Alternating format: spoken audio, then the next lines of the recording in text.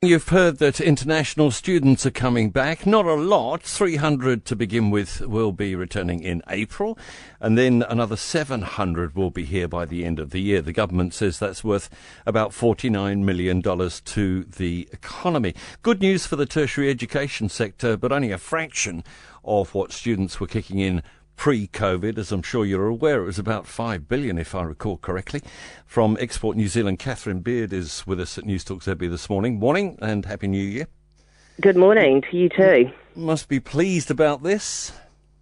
Yes, look, this is really good news, and I know that the universities have been working really hard with the government over the whole year, last year really, to try to find a solution. This was a really big income earner for New Zealand.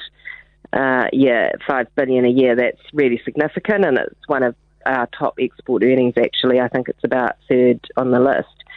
So really important that we start to get back into this, this really important function. And of course it's got bigger pluses than just the money.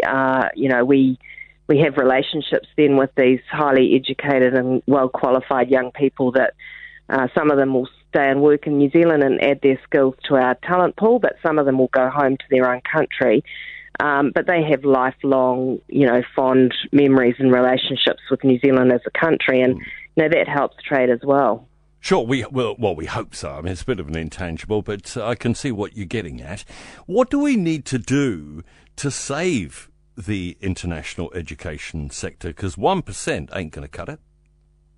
No, it won't. And I guess we've got this balancing act between keeping New Zealand operating and safe, because, we have had a really relatively good experience through COVID, and our economy is doing better than a lot of others. So that's the balancing act. But definitely, I think we've worked out a system where we've actually welcomed a lot of New Zealanders back, and that seems to have gone pretty well. So there probably, hopefully, is capacity to ramp this up. We should be using the best technology and looking at how we can. The universities all have accommodation options. They possibly could isolate people on campuses and halls and things. So, I think we have to be kind of creative, but we also have to balance that with keeping New Zealand safe as well from COVID. There will be those who remember that one of the first slip-ups we had involved an international student, didn't it? Yes, and, it could be anyone. So you can understand why people might be a bit nervous.